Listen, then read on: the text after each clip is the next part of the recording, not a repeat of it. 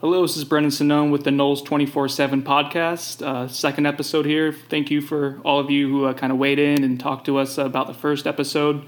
Still kind of working out some kinks, some quality components, but actually to try to make the audio a little bit better, I'm here live in person with Chris Nee and Bob Ferrante. So we got the gang together for the podcast. It's a little different. You actually have to look at the people in the eyes when you talk to them. So I'm a little intimidated. Bob's giving me this distant stare right now. But anyways, thanks for listening to this episode. We're going to kind of try to weigh in on a handful of topics. Spring football is back after a 10-day hiatus for spring break. Baseball, overall some downtimes for Florida State athletics. For baseball, a postmortem for FSU basketball as well. And maybe, guys, that'll be the place where we start is FSU hoops, which just lost in the second round of the NCAA tournament to Xavier, 91-66, and just not really a great end to the 2016-17 campaign. 5-5 to end the season in its last 10 games. You guys were both in Orlando. I guess, Bob, let's start with you. Your thoughts on just what you took from the tournament and just kind of what the feeling from the fan base as the season is over here. I think it was an underwhelming performance in Orlando where you saw, Florida State really go up-tempo in a track meet with Florida Gulf Coast and kind of survive an upset-minded, lower-seeded opponent. Florida State clearly had the athleticism and the depth to withstand an upset there. And then, as we know, it's a matchup deal in the NCAA tournament. Second round, tight turnaround. You're finishing up a game at, say, midnight, early Friday morning. You got to start game planning. Charlton Young was the assistant coach responsible for preparing the team for Xavier, and I think they saw a lot of zone and half-court sets on offense they were going to have to prepare for. But really, in the end, from the opening tip, I didn't think Florida State looked really good at all. You kind of had this feel that they were not in sync and rhythm. The three-pointers were obviously not falling, 1 for 8 in the first half. It just looked like a team that I think they had energy. I think they were trying, but they couldn't penetrate that zone, and FSU's forced to shoot three-pointers to win. And as we've kind of seen, that's just not a good formula for them at all. In basketball, when you kind of hear this, it is cliche, all about matchups. And when you talk about a team like Xavier that wants to kind of slow things down and kind of muck it up a little bit with the zone defenses, like you said, Bob, that doesn't really play to what Florida State wants to do. Now, if Florida State's making those threes, then that changes the complexion of the game. You're able to get in your full court defense. That's just not what Florida State was able to do. And conversely, Xavier makes its threes and is able to set up in its defense. So just kind of a worst case scenario. I guess, Chris, what were your takeaways from that final game? And I guess maybe you're plugged into the fan base. Just how it just seems like a lot of negativity surrounding. Is that fair to say surrounding the program right now? Yeah, starting with the final game, I mean, the offense for FSU wasn't very good. They weren't very efficient, but truthfully, the defense was putrid. Xavier picked on them. Xavier runs a lot of set plays, and, for the first 10, 12 minutes of that game, they pretty much got what they wanted, kind of built a lead, and as we've seen in the tournament, not a whole lot of teams can dig out of a 10-point hole. So I think that's something that really hurt FSU. I think FSU kind of was surprised by how a team that wasn't super athletic in Xavier could really pick on a team that's pretty long and athletic in Florida State, but they did it routinely. They ran 3 set plays in about a 3-minute span that were the exact same play. They ran 2 to the same corner and then 1 to the opposite corner, but it was the same play reversed. And they got 3 easy lay-ins. I think 1 was a dunk and 2 were lay-ins, where it was a feed to the corner and then a feed to the post, easy to put down. You watch that and you just kind of know it's not going to be the night unless FSU gets hot from the outside, and they haven't really done that in the back half of the season. The last 10 games, they've struggled to get going from the perimeter. The whole season, I think it's kind of weird. I think going into the year, most people didn't expect a whole lot from FSU basketball. Then they have that great stretch in January. They're 18-2. People are kind of jumping on the bandwagon, loving it, enjoying it, thinking they have a shot of doing something. Then they go 8-7 in their last 15 games. They're exiting the NCAA tournament in the second round, and it's kind of, you realize what the ceiling is for FSU basketball under Leonard Hamilton. And I think, there's a healthy amount of the fan base that's just kind of tired of watching the same product we've now seen for 15 years. We just watched 2 guys that are, surefire pros come through here in Isaac and Bacon. And, we got a NCAA tournament second round exit out of it. That might be the best we get. Ham's been here 15 years. I think there's just reached a point where no matter what he does, barring a run to, that last weekend in the NCAA tournament, people just don't care. They've kind of checked out on it. And after 4 years of relatively mediocrity, this was, it was a nice breath of fresh air, I guess is the best way of putting it, after 4 years of mediocrity. But it ended kind of, abruptly with a blowout loss. And I don't know. I think in general people are frustrated by FSU basketball. The fan base is relatively apathetic towards the sports. Let's not fool ourselves. It's not FSU football. At this point, or baseball. A guy wouldn't have 15 years here with the results that they've seen here if people truly cared and put their money into it and had a voice in what the basketball program does. But I think in general that apathy is kind of now it is what it is. That is what the FSU basketball program is.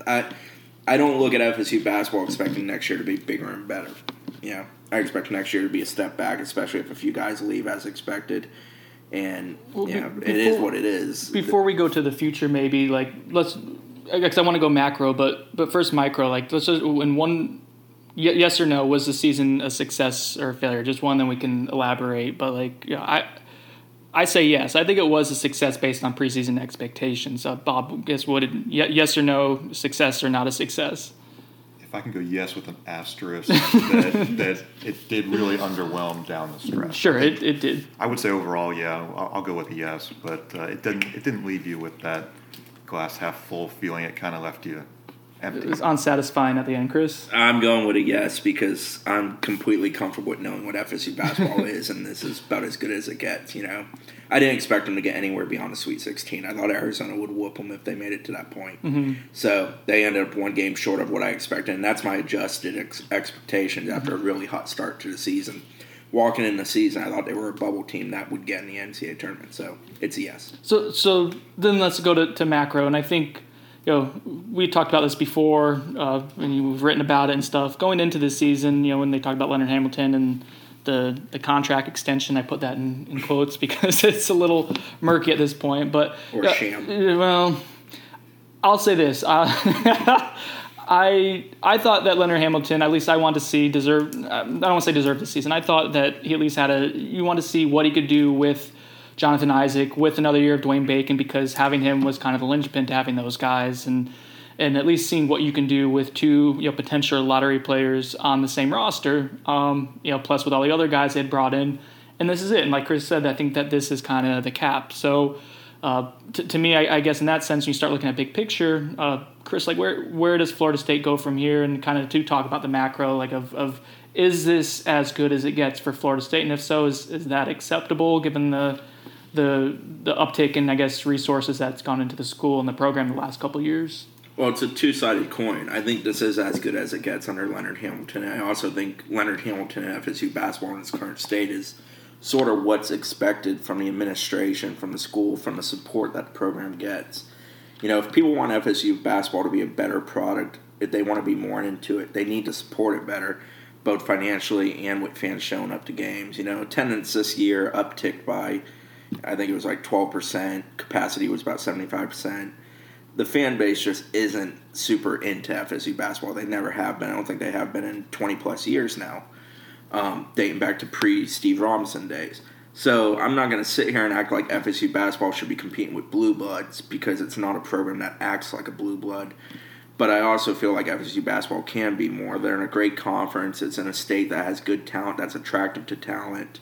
I don't think it's super difficult to put together real good starting fives in college basketball, and building depth is probably the task that sets apart teams that are going to make a run and not make a run.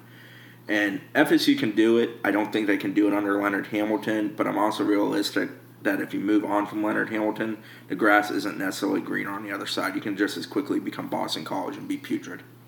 There is something, I don't want to say reassuring, but you do know that Leonard Hamilton teams are not going to be awful at any point.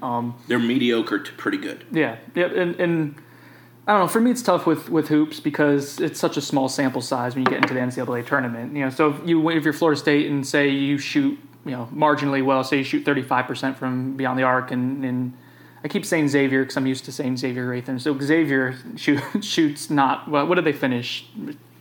They were up like in the first half, like 60% at one point, right? I think From it was being 11 to 17. It was somewhere around 66. They shot basically twice their average percentage for the season. Have we done that? I think they were the second worst 3-point shooting team entering the NCAA tournament. So it's like, you mentioned like the game plans and exactly like there's only so much that you can do, right? If you're putting in a game plan and a team goes and gets hot, and that's just not an indicative like of what Florida State was. But I think to me more damning was Florida State going 5-5 to finish its last 10 games. It wasn't that you lose in bad fashion. That's what we kind of talked about in the podcast last week. Is kind of depends on how they lose and how you feel about the season. But ultimately, I think it's just kind of how they kind of fell off. And I wonder. Is there a reason to be optimistic, like about what you think? Let's assume that Dwayne Bacon probably not coming back, Jonathan Isaac probably not coming back, XRM maybe. I'm not sure. I could see both sides for him.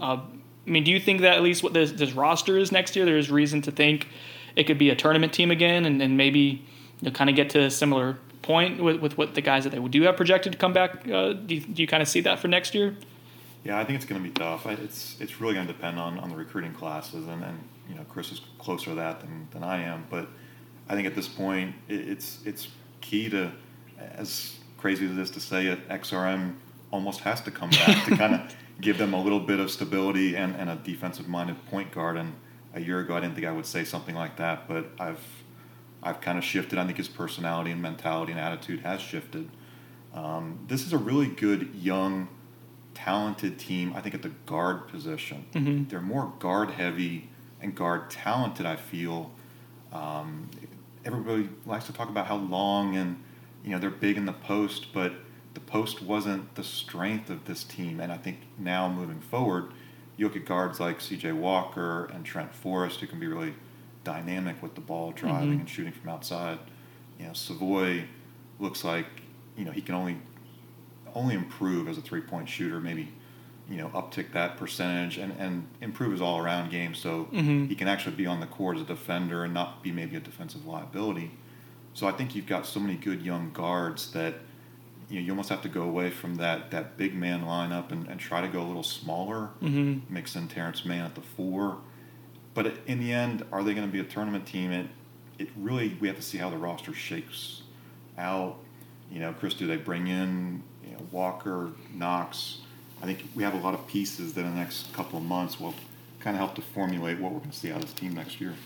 Yeah, I if I was betting right now, presuming the big three don't come back, I don't think they're a tournament team. You got to replace about 55% of your production right there. The thing that they need to get back to is they've made a departure the last couple of years from being a defensive team to a very good offensive team. And it's a much better product. It's much more enjoyable. But for them to be good next year, they're going to have to be a good defensive team. They're going to have to stop the ball. They're going to have to prevent wide open 3-point looks. They're going to have to prevent the dribble penetration that killed them at times. Notre Dame picked on them more than anybody this year with Farrell's ability to dribble, penetrate, kick, and knock down shots. They're going to have to get back to being a junkyard dog team, and they have to be that team beginning to end, game to game, whole season. This year they had times where they were excellent defensively, and they had other times where they were a complete sieve. So, they have to get back to somewhere in the middle where they're a better defensive team. But I don't have optimism with the roster that they return and the incoming talent as it stands right now that they're going to just automatically be a tournament team. The conference is always deep. They could sneak in as a bubble team, 7, 8, 9 team in the league to get in if it's another big year for the league, getting, 8 to 9 teams. But I just don't feel optimistic that they're going to be a top half team in the league next year. All right, so yes or no, should Leonard Hamilton be back next year, Bob? I'm just messing with you. You don't have to answer yes or no. But are they reevaluating? Are they now with where we are as of today, as we're filming this or recording this on Tuesday here in late March, where do you guys think Florida State goes from here? Are they evaluating or reevaluating where Leonard Hamilton is? Is there a contract extension? Is he the guy for the future? I guess where is this program going as of now? I think given the administration that's currently in place, these are men in Stan Wilcox and Carl Hicks who have known Leonard Hamilton for years. This is a deal that we firmly expect will get done. How long will the extension be? It's a significant question mark at this point. One thing I would just emphasize is, again, this was a contract extension that was announced in February 2016. It was supposed to be for 2 years, despite all of our public records requests by Knowles 247 and other groups. That contract extension was never provided to us, even though we were led to believe that something was in place, that both sides, being Hamilton and FSU, were okay with the framework of the deal. For whatever reason, it never got signed. So, again, literally Hamilton is under contract through the end of April 2017. As hard as that is to believe, this was a contract year for an established head coach, and now it's really a bizarre situation. I do feel like it's going to get done. I just feel like, again, in a situation where you're looking at other coaches out there, are you going to find somebody better? And I don't know if you can. Chris? I think he'll get a new contract. I think it'll be around 3 years. I think it'll probably take him through 2020 season, the end of the 2019-20 season. You kind of have to do that from a recruiting standpoint. You're not going to part ways with a guy after he takes you to the NCAA tournament when you stuck by him when he didn't take you to the NCAA tournament. They've put themselves in a catch-22 situation. If they want to move on, last year was a window. They didn't do so. They stuck with him. It paid off with a tournament run. But I don't feel like they're primed for future runs right now. I don't feel like, this was the beginning of something really special in the next 2 to 3 years. Unless a guy like Jonathan Isaac or Dwayne Bacon's on that court next year, I don't feel real optimistic about that next year. The whole contract situation as it stands right now, it's kind of aggravating. There's a lack of transparency by the administration. It's created confusion. And, that contract extension last year, the only way I can put it is that it comes off as a sham with the fact that we've never seen an actual sheet of paper explaining what it was, who signed it, who agreed to it. We saw quotes from Stan Wilcox, John Thrasher. Obviously, Leonard commented on it. But that's the extent of what actually was done with that contract. It was never, to our knowledge, to our ability to see, actually put in writing. So, that's disappointing. But I do expect him to get a new contract. When the time comes, obviously Leonard's getting up in age. They're going to have to make a change in the coming years, whether that's 4 years, 5 years further down the road.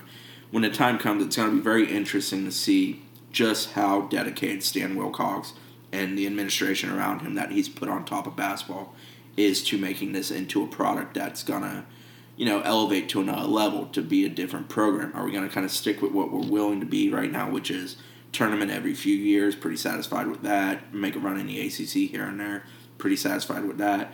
Or is it a goal of being really good year in, year out, or every 2 years and competing at a really high level?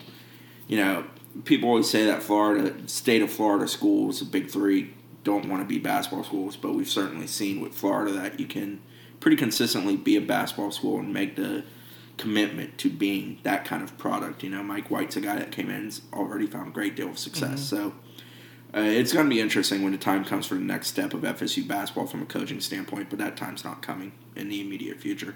We're at least 2 years out, and FSU would have to be really bad for 2 years, or Leonard Hamilton would have to decide to retire in 2 years for that window to even exist. And I do think one takeaway from this season as we kind of finish off the postmortem here on basketball is, there is, Chris, you mentioned the crowd and the audience of fans this year, and attendance certainly was up. And I thought the student section really came out, and it showed that if there is a good product on the court, not even a great one, but a good, exciting one, and they were great at home. They did go undefeated.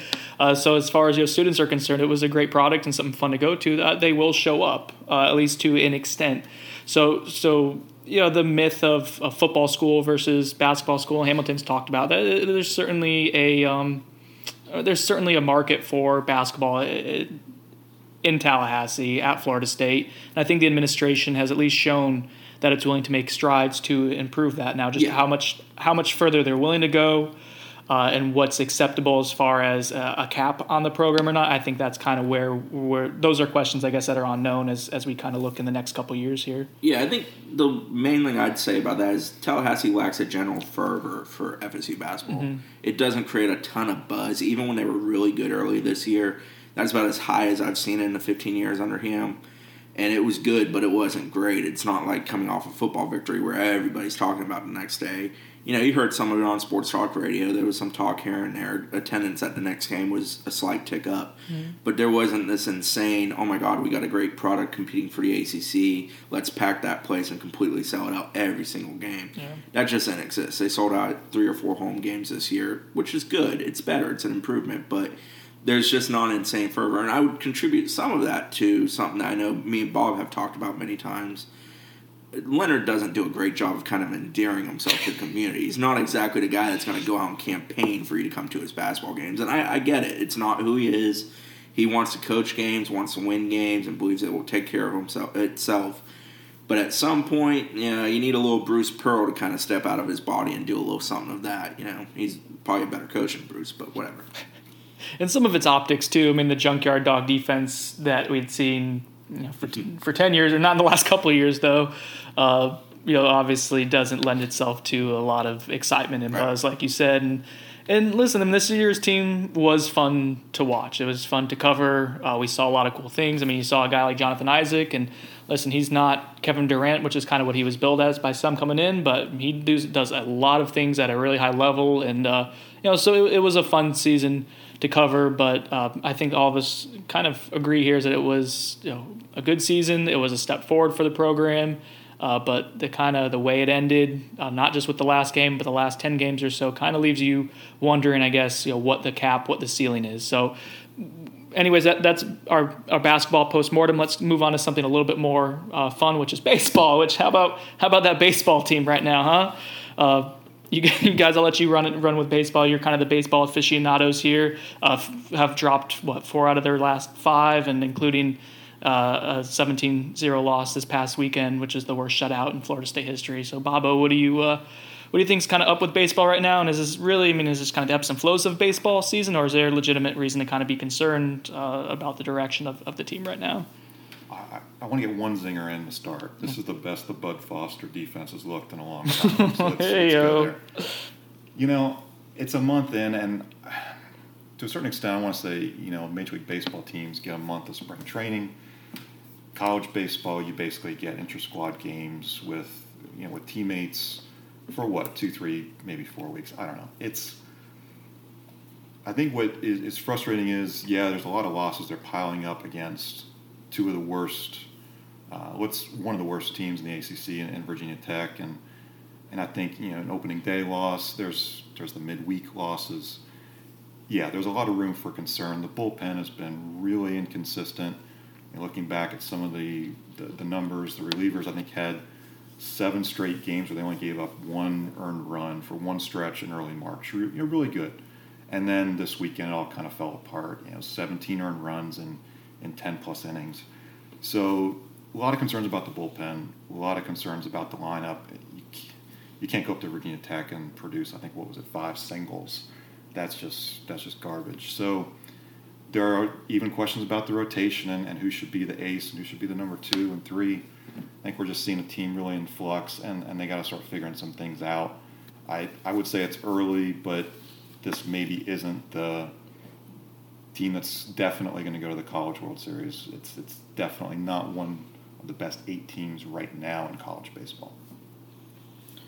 My biggest thing is Mike Bell was hired in June of 2011 to fix pitching, and here we sit in 2017. I'm not really sure pitching's been fixed over these last few years.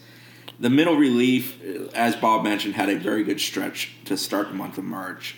That went to hell at Virginia Tech. They were god-awful. Every time they went to relief, suddenly the scoreboard was putting double digits up in an inning, it seemed like. So that's not exactly a good sign. They also struggled some before the pitching change with Drew Carlton to the bullpen, all that, in late February. So the middle relief's been pretty awful. Jim Voiles, Alec Bird, I don't want to include Haney in the group, but those 2 were guys that were super reliable last year. They've been nothing but not reliable this year, or everything. They've not been reliable this year. When you don't know how to bridge your starters that you're going to consistently throw 5, maybe 6 innings to a guy who you feel confident in as a closer in the 9th and Drew Carlton, or even in the 8th, when you don't know who you're going to go to for that inning, 2 innings, 3 innings, what are you going to do? if you're Mike Martin, Sr., Jr., Mike Bell sitting there trying to make that decision right now, who do you turn to and go, we have to protect a 1-run lead for 3 innings to get to our closer? Who are we going to turn to? I don't know if they have a definitive answer for that. I think Chase Haney might be the closest thing to that. Beyond him, nobody's really set themselves apart as a guy they can go to who can eat a couple innings or even just get the out when you have to have the out. They haven't had that. The bats, FSU baseball bats over the last several years, they run hot, they run cold. It's kind of a normal thing for them. Virginia Tech was an especially bad week for them at the plate. It capped off an especially bad week for them at the plate. I think getting Jackson back in the lineup, eventually getting Drew Mendoza in the lineup, I think that will help some of that. A guy like Taylor Walls will probably bat better than he has so far this year. He's done a very good job getting on base, but he hasn't done a great job of hitting the ball.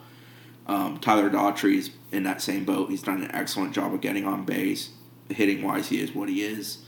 So I think they'll be better offensively, but the pitching is what makes me hesitate on believing they can do anything in the postseason. I just don't – at this point, I don't feel confident that they have anybody they can turn to when they pull a starter and feel like this guy can buy us an inning or two to get to Drew Carlton. Maybe some guys figure it out. Maybe they move a guy like Carp, who's a midweek strong starter, into that middle rotation. Maybe they switch around a guy like Carp and Parrish and move Parrish to that middle of the rotation. But at this point, I think I'm searching for answers, and I think they are too. And I just don't know if the pitching has progressed as we expected when that move was made from Shoop to Bell. I feel like consistently over the last several seasons we had different questions about pitching. Last year it was closer. This year it's middle relief, for example. Chris's body language when he said the name Mike Bell, the shift. I like Mike Bell, actually. I think Mike Bell knows what he's doing. I think he's done a good job with some guys. I think there's clear instances you can point to where he's developed guys. But in general, I don't feel like FSU's pitching staff, for what it was supposed to be this year as a strength, is anywhere near that. So one thing, like when you're talking about figuring out with the base, with the rotation and stuff, how you kind of work that in a little bit. I know a lot of like MLB teams have kind of, not a lot, but some kind of started experimenting. Like instead of having their closers go out in the 9th inning, kind of throw them out in the 7th or 8th, or the higher quality guys in the bullpen. And FSU baseball has shown, willingness to kind of adapt and take on some of those metrics more so than I think a lot of other programs, or at least quicker than college programs. Do you think that's something that they would consider? Maybe put like Carleton out, earlier. I mean, I'm just trying to think of how you kind of fix that. That was just a sieve right now in the middle of the ball games. We've seen a couple instances of Carleton coming out, getting 6 outs, things of that sort. Mm-hmm. You can get away with that some, but at some point you got to find at least 3-4 guys that you can rely on, because you're going to have a game where Holton or Sands or Carp or Parrish, whoever it is starting, is going to get in trouble in the 3rd or 4th. And if FSU has to currently rely on that middle relief that they have to bridge, the 4th to the 8th inning to get to Drew, right now it's kind of batting practice with that group. They're not exactly tearing it up. It's not sustainable.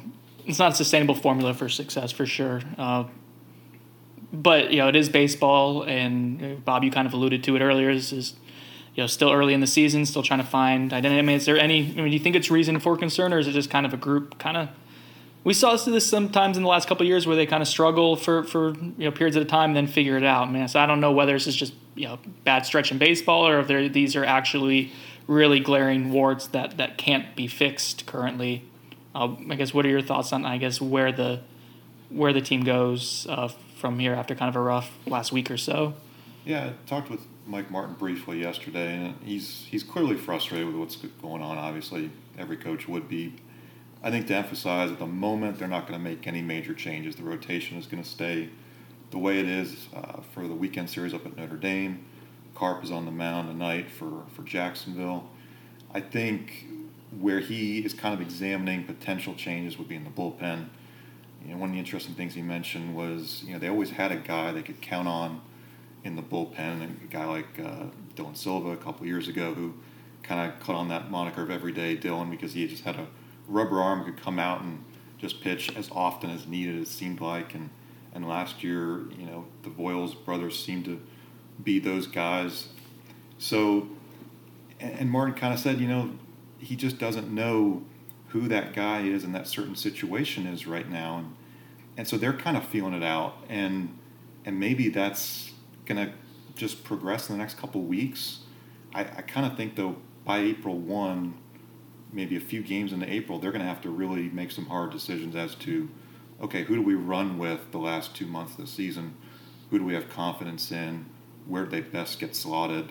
And just because in the end, the key is you've got to try to host a super regional so you're not matched up with Florida. I think in the end, that's the goal. As much as trying to get to Omaha, it's FSU doesn't want to play Florida, doesn't want to be in Gainesville, period.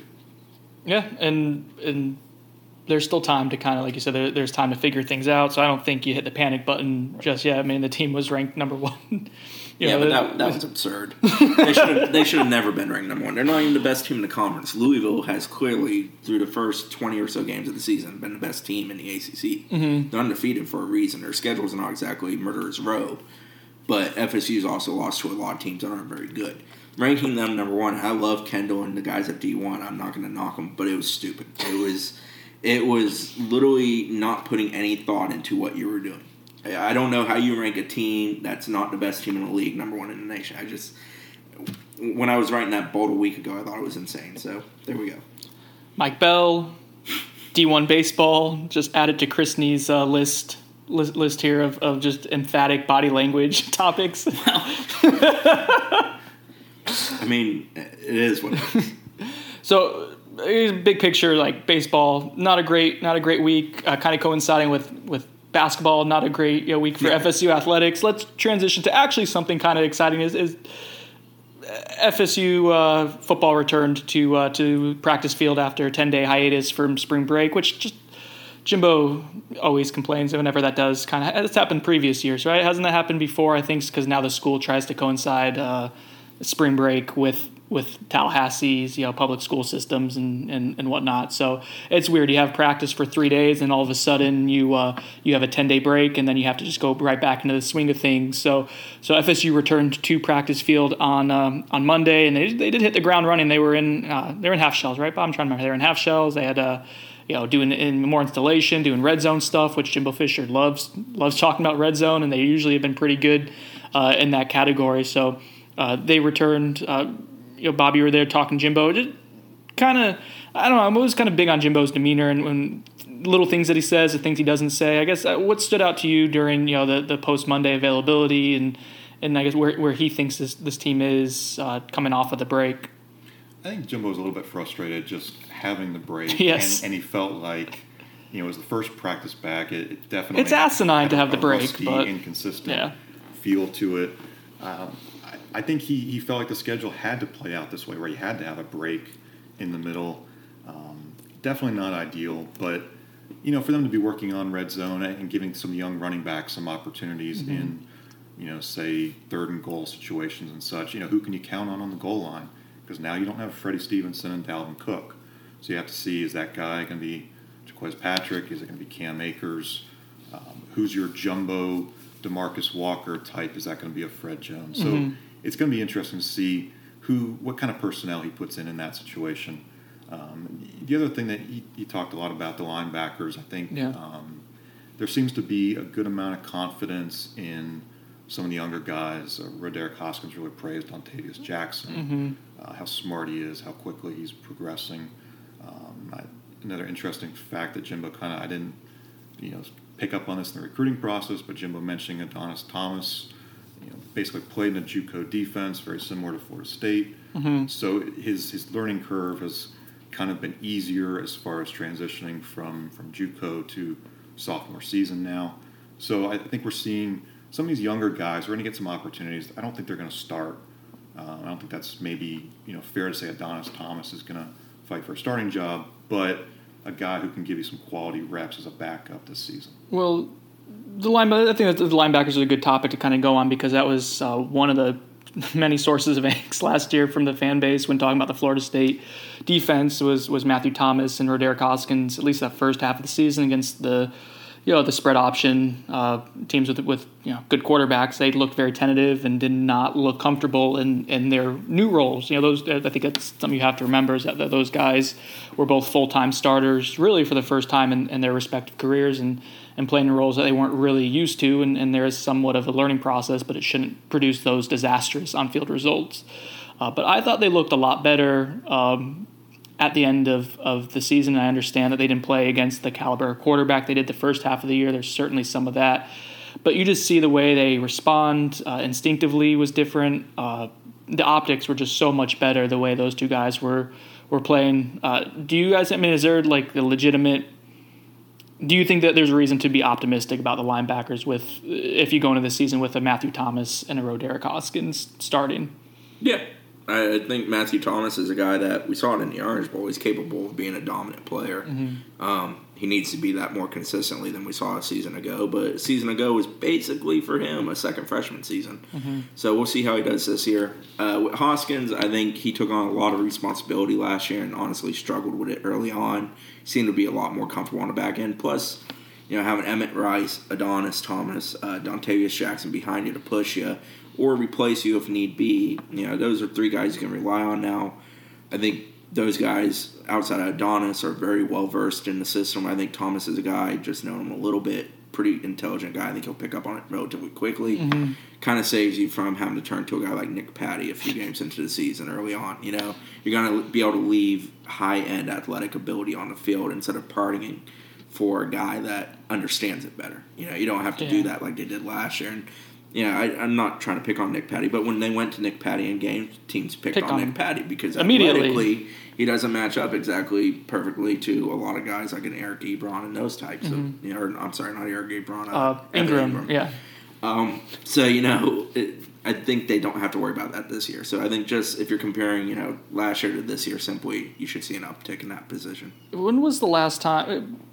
The depth, and we a lot of times we'll say depth, and I think I make this mistake a lot, is I'll confuse just having bodies there, or scholarship guys, as having depth. But I actually think there's quality depth. I think you guys have both mentioned Dontavius Jackson. He's someone that legitimately can push Roderick Hoskins, and if they decide to make a switch, or if Roderick Hoskins has to go out, there's not a substantial drop-off. In fact, I think Dontavius does some things better. He's a little more instinctive. More of a gap filler. Yeah, exactly. More of that thumper, that prototypical MAC linebacker. Although when Roderick's right, he's really good. It's just when he's confident. But, there's bodies there. There's Emmett Rice.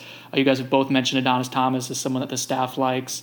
Can you remember the last time that there was this kind of – and then even you go to the Sam linebackers with like Jacob Pugh and Josh Brown.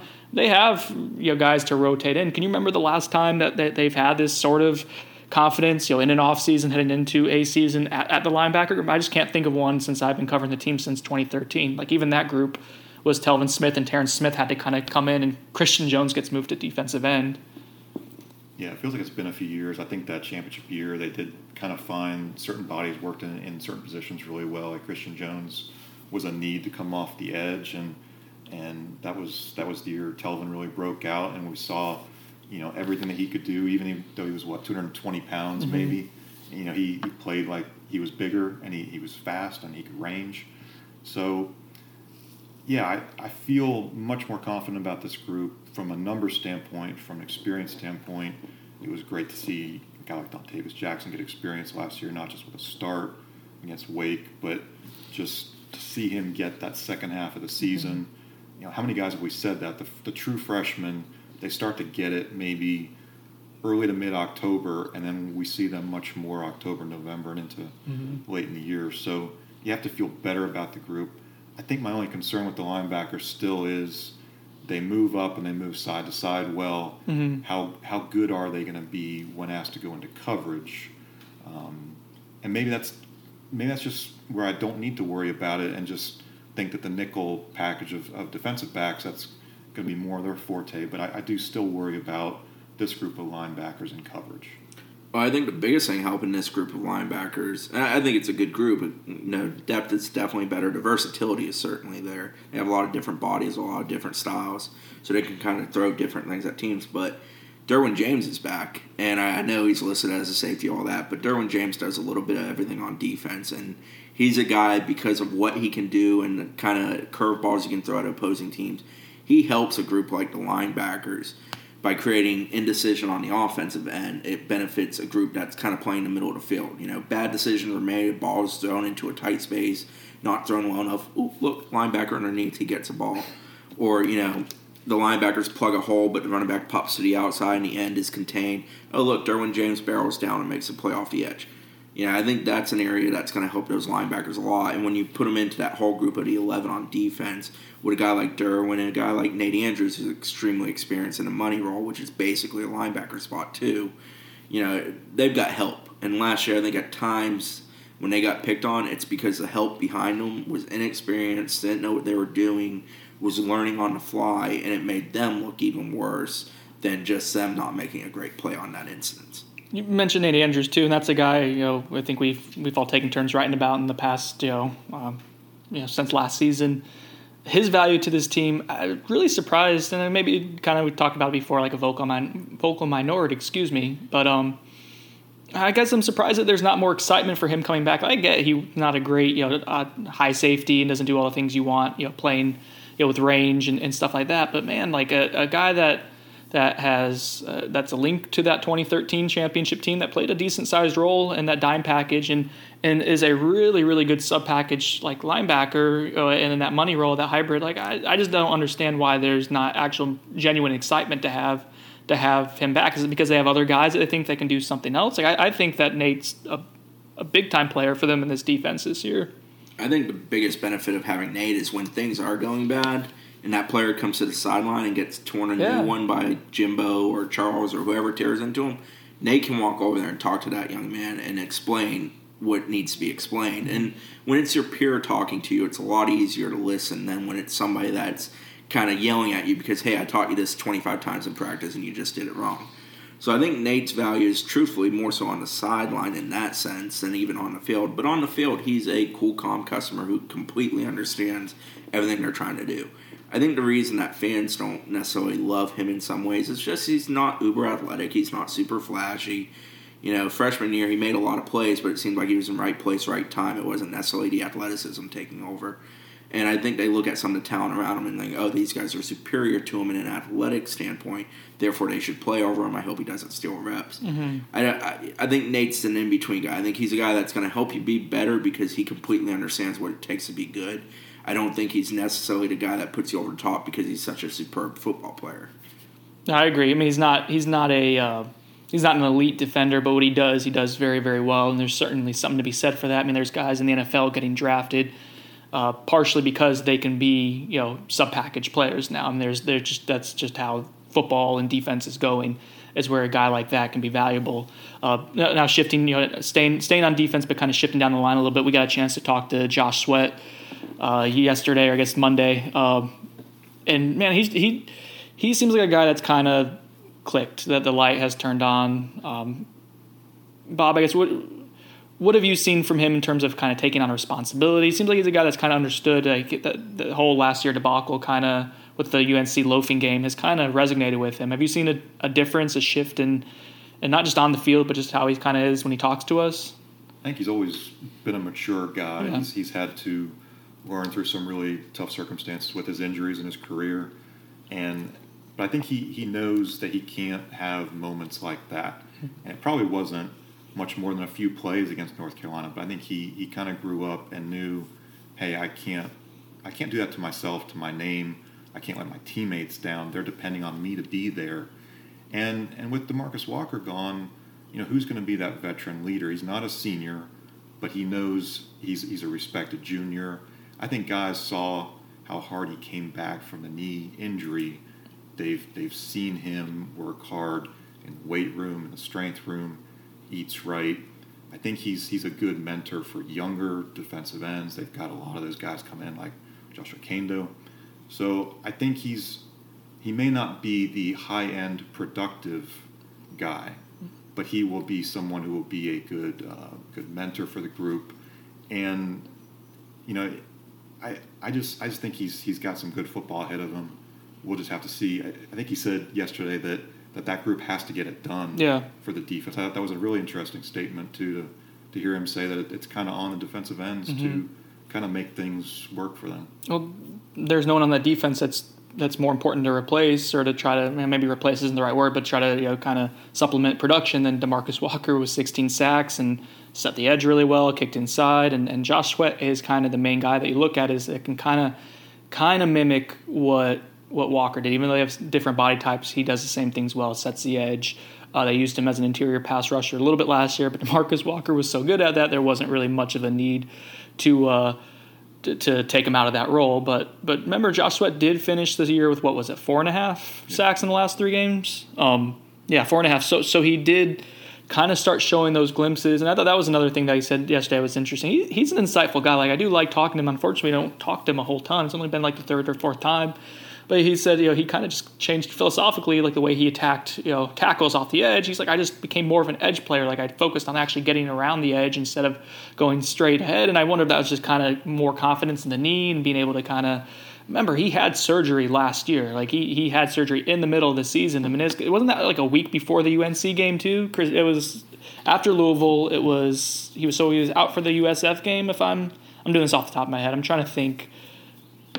He was injured right before Louisville. There were questions as to whether he would. And he played against Louisville. That's when he spoke to his father. Yeah, and then he had surgery the next week, right? And so that meant USF. So UNC was the first game back, right? I can't remember if it was definitely the first game back. He obviously played in that game. Can't remember off the top of my head. I can't either. Sorry, this is probably should have prepared to look at that first. I'm still on spring break.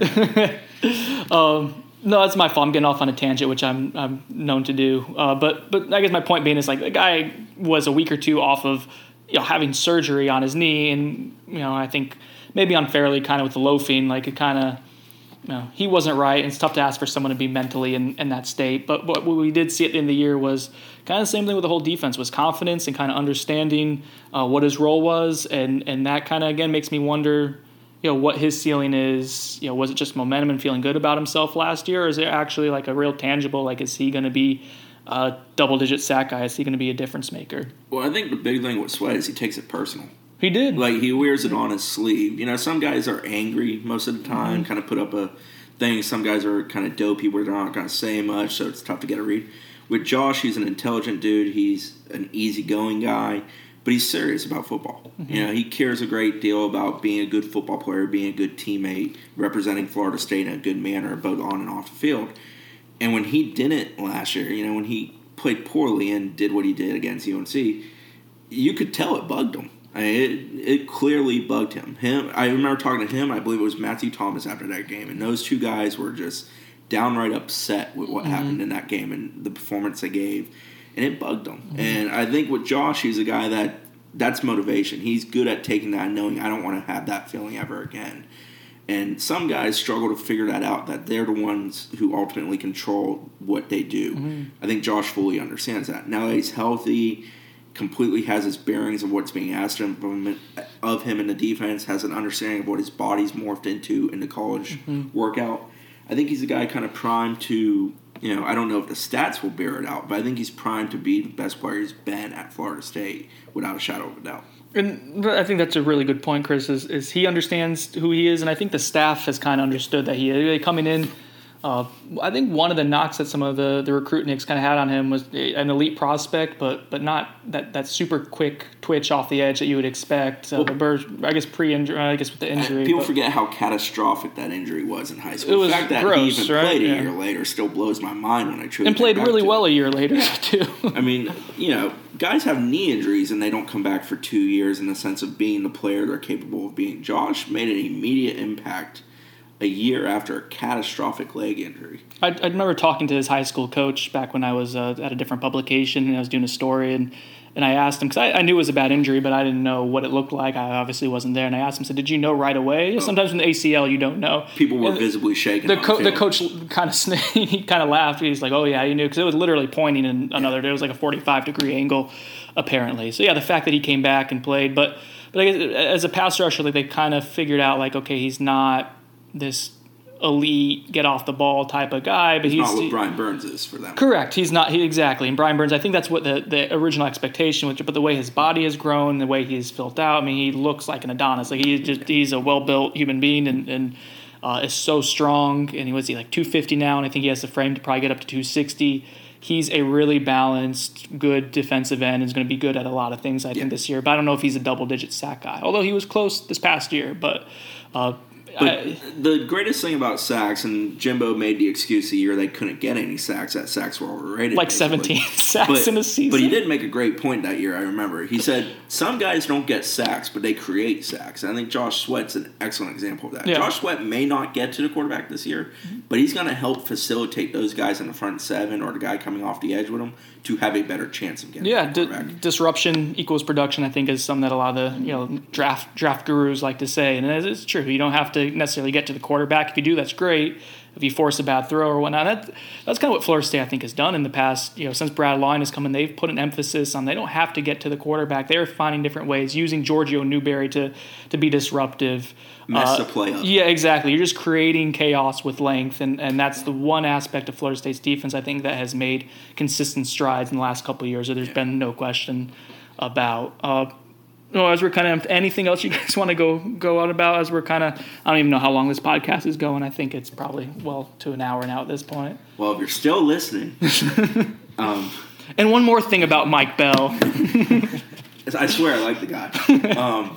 No, I mean with football, I think the main thing is we're about to hit the dog days. They're back from spring break. They'll probably be engaged this week, but next week's kind of like, let's get to that spring game, April 8th. It's going to be interesting to see who kind of keeps a consistent effort and if somebody kind of tails off and if we get Angry Jimbo. We haven't really seen Angry Jimbo yet this year, and we all know it's coming. It's probably going to be the wide receivers' fault, too. I asked about the wide receivers last week and got kind of shut down on it, and I'm just going to keep asking about the wide receivers now. Angry Jimbo will come out to play if you keep asking about wide receivers. Nooney Murray is going to be wearing 99 next week. God knows what number he's going to be wearing. Bob, any more takeaways for football? I think we're kind of, like you said, Chris said, we're kind of nearing the dog days here in the middle part. Is there anything that you think to look forward to in the next week or so, things you want to see guys develop or anything like that as you kind of pay attention for the next 3 or 4 practices?